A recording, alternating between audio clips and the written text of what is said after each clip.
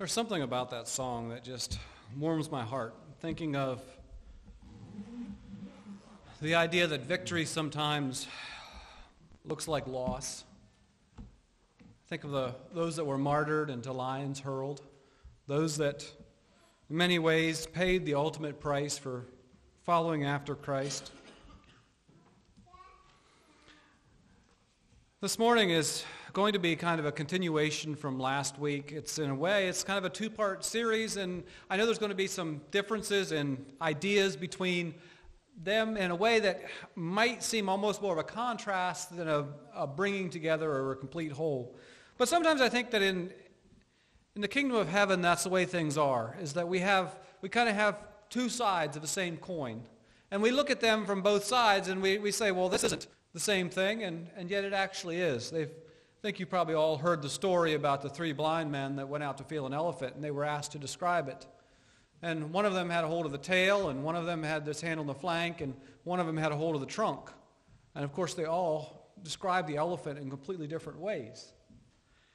The kingdom of heaven in some ways is like that. We see individual parts of it that are our part, or we see things from a viewpoint that is our viewpoint. And it's easy to become confused, and I guess the message this morning is kind of my trying to make sense of it all. Last week's sermon was on imitating God, being imitators of God. And the message that I was trying to say is that we have something to look at as what we should be like. We have an ideal that is set before us. And this ideal should continue in many ways not as a set of rules, but instead as a mental understanding of who God is and what He is. And so that's kind of the contrast that I want to share this morning. I'd like to go ahead and we'll start with prayer, and then we'll go ahead and jump into Galatians chapter 5.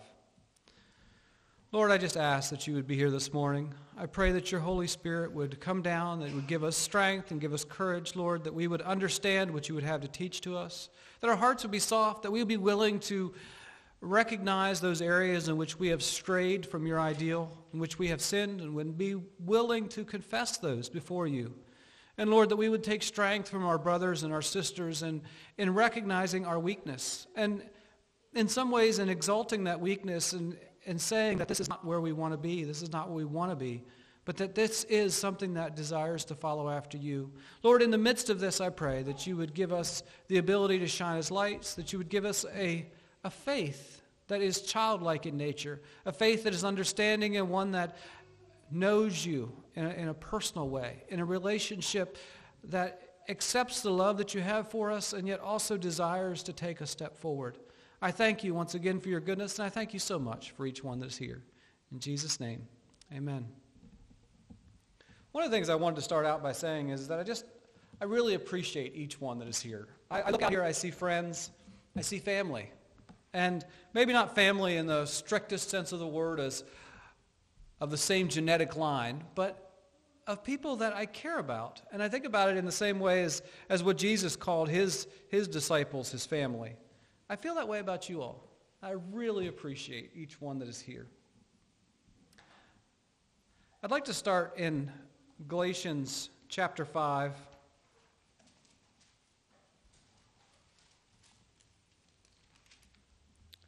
And starting in verse 1. Stand fast, therefore, in the liberty by which Christ has made us free, and do not be entangled again with a yoke of bondage. Indeed, I, Paul, say to you that if you become circumcised, Christ will profit you nothing.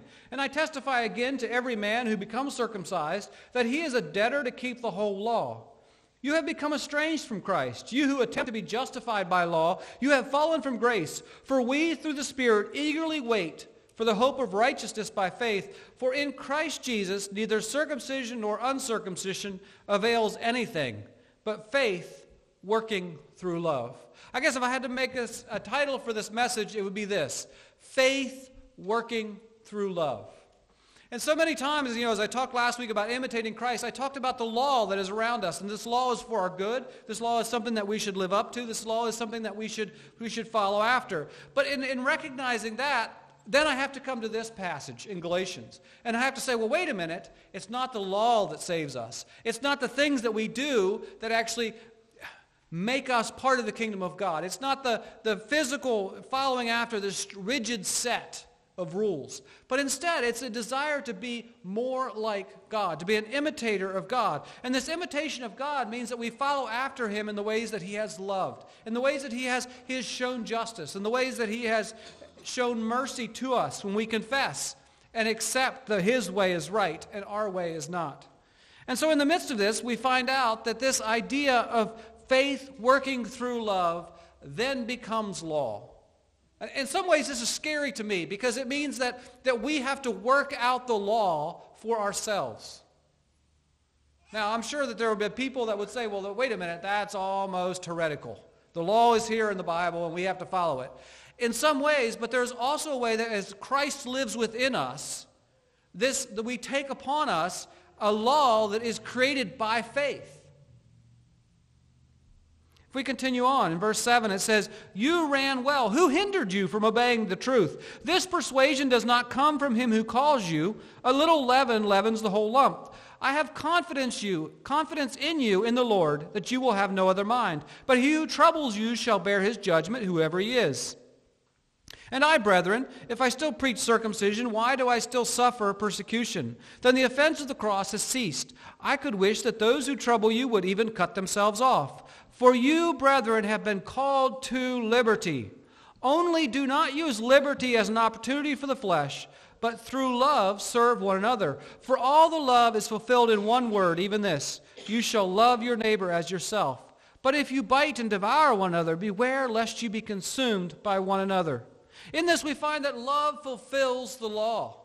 Love becomes the law in itself. And if we seek the good that is for someone else, then that should be a situation in which we find ourselves willing to be flexible and allowing people to interpret this law based on their relationship with Christ. I had to think about this yesterday. Seth asked me if I'd be willing to drive the train that Dale has. It's quite an interesting little thing to drive. I really have not driven it much before. But I was thinking about it as I drove this train. I thought about the time that Dale spent on it, and also there's so many things I don't really understand about it. Like most of the time when I pull a trailer, the trailer follows the truck fairly closely. But that train is designed in such a way that it kind of follows wherever the thing that is pulling it is at. And so you're running along, and this train is kind of weaving around behind you. It's going to where you had been in the past, but then it is still being pulled toward where the engine is, or where in this case, the four-wheeler is. I thought about this as I pulled it around. We would load it up with kids, and the kids would all climb on there.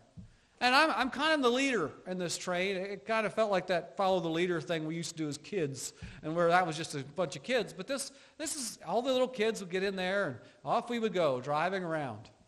And this thing would follow wherever I went. And I thought about this idea of what are the laws behind that? We could say, well, the law is that each one follows the one before it, or follows the one that was before it. We could say that was something that is going to happen.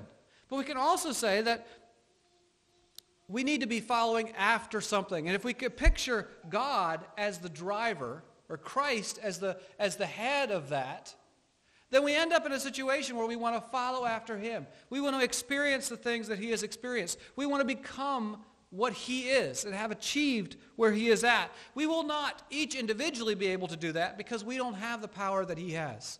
Each of the train cars, each of the little barrels that follows along behind isn't going to have its own engine. It doesn't each have the ability to move on its own or direct on its own. It has more of a way of following after that which is ahead of it. And as I thought about this, I thought about how apt this should be in our life, is that we should be seeking to follow after that where we see power and where we see one who has loved us and who has created us. In the midst of this, he is saying that if love fulfills the law, then we should not judge others based upon some set of rules that we have unless it's of value. There's a man named G.K. Chesterton, and he had an idea that he had put forward kind of as a philosophy. But this philosophy said this, that if you wanted to be a reformer and you were walking along a road and you came upon a fence, he said a reformer should not just walk up to the fence and knock it down if they didn't know why it was there. He said, because somebody built the fence. So, if you cannot explain to me the purpose behind the fence, that does not mean that you have understood it. Instead, you should go away and you should come up with a reason why the fence is there. And then when you have a reason for the fence, then perhaps I will let you destroy it. Because if you have a reason behind the fence, then you understand why it was put there, and perhaps there isn't a reason for it anymore. But if you don't understand it, just tearing it down to tear it down, you might put yourself in a terrible situation. I thought about this in the past. We growing up on a farm. Often we would be told that if you find a gate, if it is open, you need to leave it open. If it is closed, you need to leave it closed. And as a kid, this became a way of life on the farm. If you walked through a gate and it was open, you left it open. If you walked through a gate and it was closed, you made sure it was closed after you. Because if you didn't leave it where it was, the way it was, it could be that you closed the gate and that actually prevented all the cows from getting to water. You could literally have hurt all the cows if you had closed the gate. But if you came upon a gate that was closed and you left it open, it could be that all the cows would be out and you'd be chasing them through the woods and through cornfields. And I have done that. It's no fun trying to find a bunch of cows and bringing them all together and putting them back where they belonged. And so as I look at this, sometimes I think we desire to just throw out all of the law. We desire to throw out all the law, and that's not something that I am encouraging. But I do think that we need to be careful that we don't create traditions and make laws out of them, that we don't create some physical thing and say, well, this is a value, this is good. Instead, we should say, what is the purpose behind it? I think we've often done that with alcohol. I think that's one of the things that has happened, is that we've said, well, alcohol is just completely evil. And that's not what Scripture teaches. Instead, what we need to look at is what are the dangers of allowing alcohol into a family or into a home. I have personally seen how destructive alcohol can be. And I think that if we draw a line and say, well, it is better for us not to have to deal with the problems of alcohol, that might be a line that you can take. And it's one that I have taken. But that doesn't mean that it is wrong to have alcohol in the house.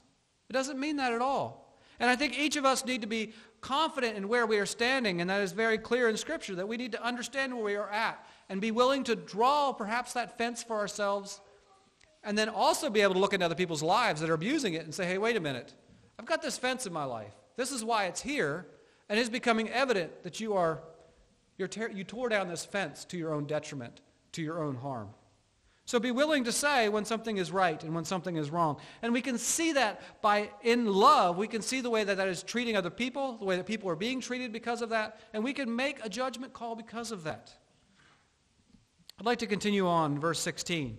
I say then, walk in the Spirit, and you shall not fulfill the lusts of the flesh. For the flesh lusts against the Spirit, and the Spirit against the flesh. And these are contrary to one another, so that you do not do the things that you wish. But if you are led by the Spirit, you are not under the law.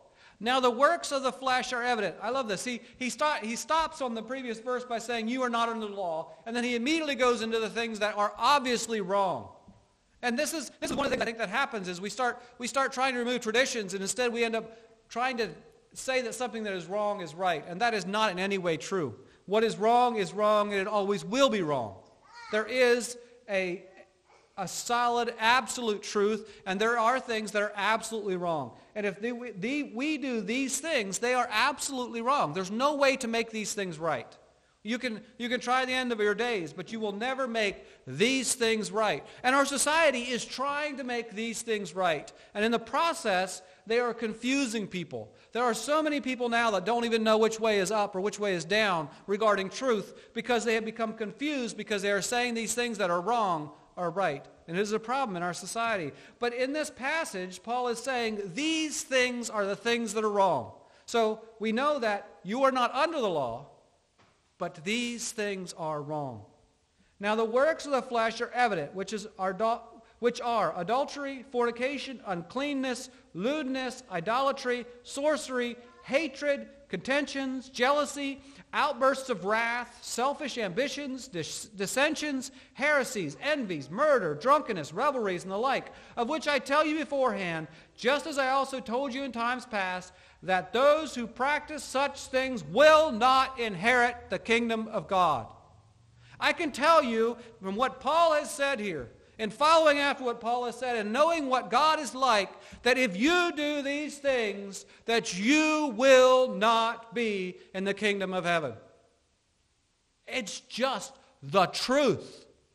And if we don't understand this, if we say, well, I can get by with this, or I can get by with that, all you are doing is deceiving yourself. You're not deceiving God. And this is why last week when I talked about this idea of confession, why confession is so important. Because the truth is, we will do some of these things. I have done some of these things. Does that mean that I will not be in the kingdom of heaven? No, it means that I need to be willing to confess to others around me that these things have been in my life. And in the midst of that confession, I get victory. I get victory because at that moment I can say, look, this is what I have done, and I'm sorry for it. And as soon as we confess, as soon as we tell God, God, I know that this is not according to your will. As soon as we accept that, as soon as we tell others and we confess it to God, he is merciful. And I think that sometimes people have gotten to the point where they think, well, God is just merciful. No, God is a God of justice. And if you are not willing to admit this, if you are not willing to confess this, then the fact of the matter is you stand firmly in God's justice. And you will not inherit the kingdom of heaven.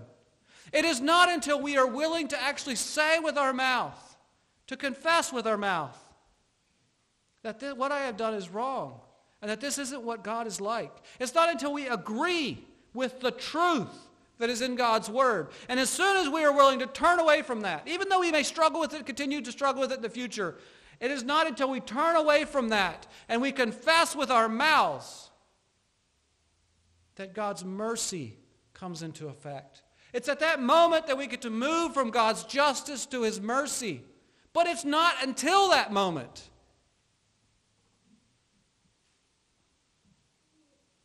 It's just such an incredible thing to find ourselves in that last part of the sentence. That those who practice such things will not inherit the kingdom of God. But the fruit of the Spirit is love, joy, peace, long-suffering, kindness, goodness, faithfulness, gentleness, self-control. Against such there is no law. And those who are Christ's have crucified the flesh with its passions and desires. Those who are Christ's have been willing to say, the things that I have done wrong are behind me. And where I am going is ahead of me. And I'm willing to take one more little step. Just one more little step. I'm willing to align my life, at least in admitting to what God says is good, and to what God says is evil. If we're willing to do that, then we become a part of the kingdom of heaven. It says, against such there is no law, and those who are Christ's have crucified the flesh with its passions and desires. If we live in the Spirit, let us also walk in the Spirit. Let us not become conceited, provoking one another, envying one another. And of course, then it continues on and talking about bearing one another's burdens. As I looked at this, one of the things that really stuck out to me was Matthew chapter 5. And this is the Sermon on the Mount, and I understand that in the men's Sunday school class they actually discussed this, and I don't know if anyone else did either. But one of the things I found was this simple explanation of what the powerful steps that we can take are that make us more like God, to become more of an imitator of God. I'd like to start Matthew chapter 5. And seeing the multitudes, he went up on a mountain, and when he was seated, his disciples came to him. And then he opened his mouth, and he taught them, saying, Blessed are the poor in spirit, for theirs is the kingdom of heaven. Blessed are those who mourn, for they shall be comforted. Blessed are the meek, for they shall inherit the earth. Blessed are those who hunger and thirst for righteousness, for they shall be filled. Blessed are the merciful, for they shall obtain mercy. Blessed are the pure in heart, for they shall see God. Blessed are the peacemakers, for they shall be called sons of God. And blessed are those who are persecuted for righteousness' sake, for theirs is the kingdom of heaven. Blessed are you when they revile you and persecute you and say all kinds of evil against you falsely for my sake. Rejoice and be exceeding glad, for great is your reward in heaven. For so they persecuted the prophets who were before you. This is a simple explanation of what God loves in us. You would think that he could have all kinds of other things. Perhaps in here, you would think he would say, well, great are those that conquer much. Great are those that have achieved much. Great are those that have built great steel empires.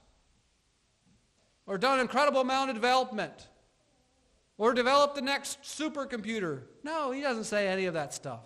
Is that stuff of no value? No, there's value in that. Because in the midst of that, there's great opportunity for good. There's great opportunity for evil as well. But if we create it in a way that desires the good, then those things are good.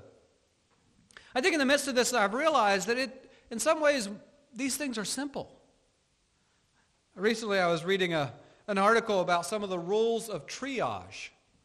And I find it interesting when people try to boil things down to their very basic necessity. And so there's three basic rules of triage. They each have a couple different things in them. But the first rule of triage is to assess the people that have a problem. And the assessment goes like this. Are they able to walk? Are they breathing? Or are they responsive to questions?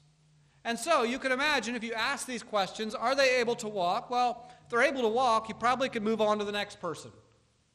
Are they responsive to questions? Well, if they can respond to questions, then they are at least a little bit there. They're probably able to do a few things themselves. Are they breathing? If they're not breathing, and this was one that stunned me, and I realized probably this situation. It says, if they are not breathing, then you move on and don't worry about them. And I thought, wow, this is a lot worse triage than I expected. There must be a lot of people here or something. But then they say things like, and you assess them, and then you ask the questions, are they able to walk and are they able to breathe? Well, then that's somebody that is probably you can deal with later. They can take care of themselves for right now. But if they're not able to walk and they're not responsive to questions, then you really should pay attention because that's somebody that is very important to know what's going on. Another thing they say is that you should check their airways, their breathing, and their circulation. So somebody bleeding really badly, that's something that needs to be taken care of. It's a problem. It needs to be dealt with immediately. And then, of course, you periodically reassess everyone to see if anyone has changed classifications. So if you find out somebody that could walk no longer can walk, then you better reassess them. You better go back to them and check them out. I found it interesting because in the midst of this, at the very end, it says, oh, and by the way, there's one case here that these rules do not apply to, and that is a lightning strike. They say that you do the exact opposite in a lightning strike, is that the first people you look to are those that are not breathing. Because in lightning strikes, oftentimes it's a stoppage of the heart, and if you give them even a brief bit of CPR and chest compressions, their heart will start back up. And so the very first thing you want to do is you want to assess the ones that aren't breathing and try to help them right then in that moment because there's a very good chance you can get them to come back around. So as I thought about this idea of rules for triage, then it raised the question within me, okay, so what about rules for the way that we treat people? What about rules for life? Is there simple things in life that we can apply? Is there a way that we can say, well, this is what it is like to be like God, and this is what it is like to be walking away from God? And it goes back to those very simple things. The very first commandment and the second commandment. Love the Lord your God with all your heart, soul, mind, and strength. And love your neighbor as yourself. Do you like to be alone? And I think most of us can say very simply, no, I don't want to be alone. Well, if somebody's in this church that's alone, shouldn't we be walking to them and talking with them? Isn't this a way of being more like Christ? I think about Christ's interaction with individuals and with children and his desire to say, hey, bring the little children unto me. Those that cried out for Christ, he went to them. He talked with them. He spoke with them. Shouldn't we do the same? Are we willing to look at other people in a way that Christ looked at them? This is a journey for me because in the midst of this, I realize how much I have to learn and how little I know, I guess. But my desire in the midst of this is to become more an imitator of God, to become more like God, and to take seriously the passage here in Matthew we call the Sermon on the Mount, and recognize that this is for today. This is a literal interpretation of what we are to do and the way we are to act. There are many churches that don't believe that. But can we apply that in our lives? Can we become someone who desires to be an imitator of Christ? Let's pray. Lord, this morning, my heart is heavy and I recognize that you have created within me a desire to be more like you, and I believe that you have placed into each one of our hearts a desire to be like you, to grow. And Lord, in the midst of this, I recognize that there are often very small steps. And I pray that you would give us the courage and the strength to be able to take the small steps that we know to take, to be able to do the things that will allow us to share your love, and to also to be an example of you. I pray that you allow us to follow in your footsteps in the midst of suffering, in the midst of trials, in the midst of pain, in the midst of scars, in the midst of leaving behind us the things that have created pain within us, and to pursue a relationship with you. I thank you for your love. In Jesus' name, amen.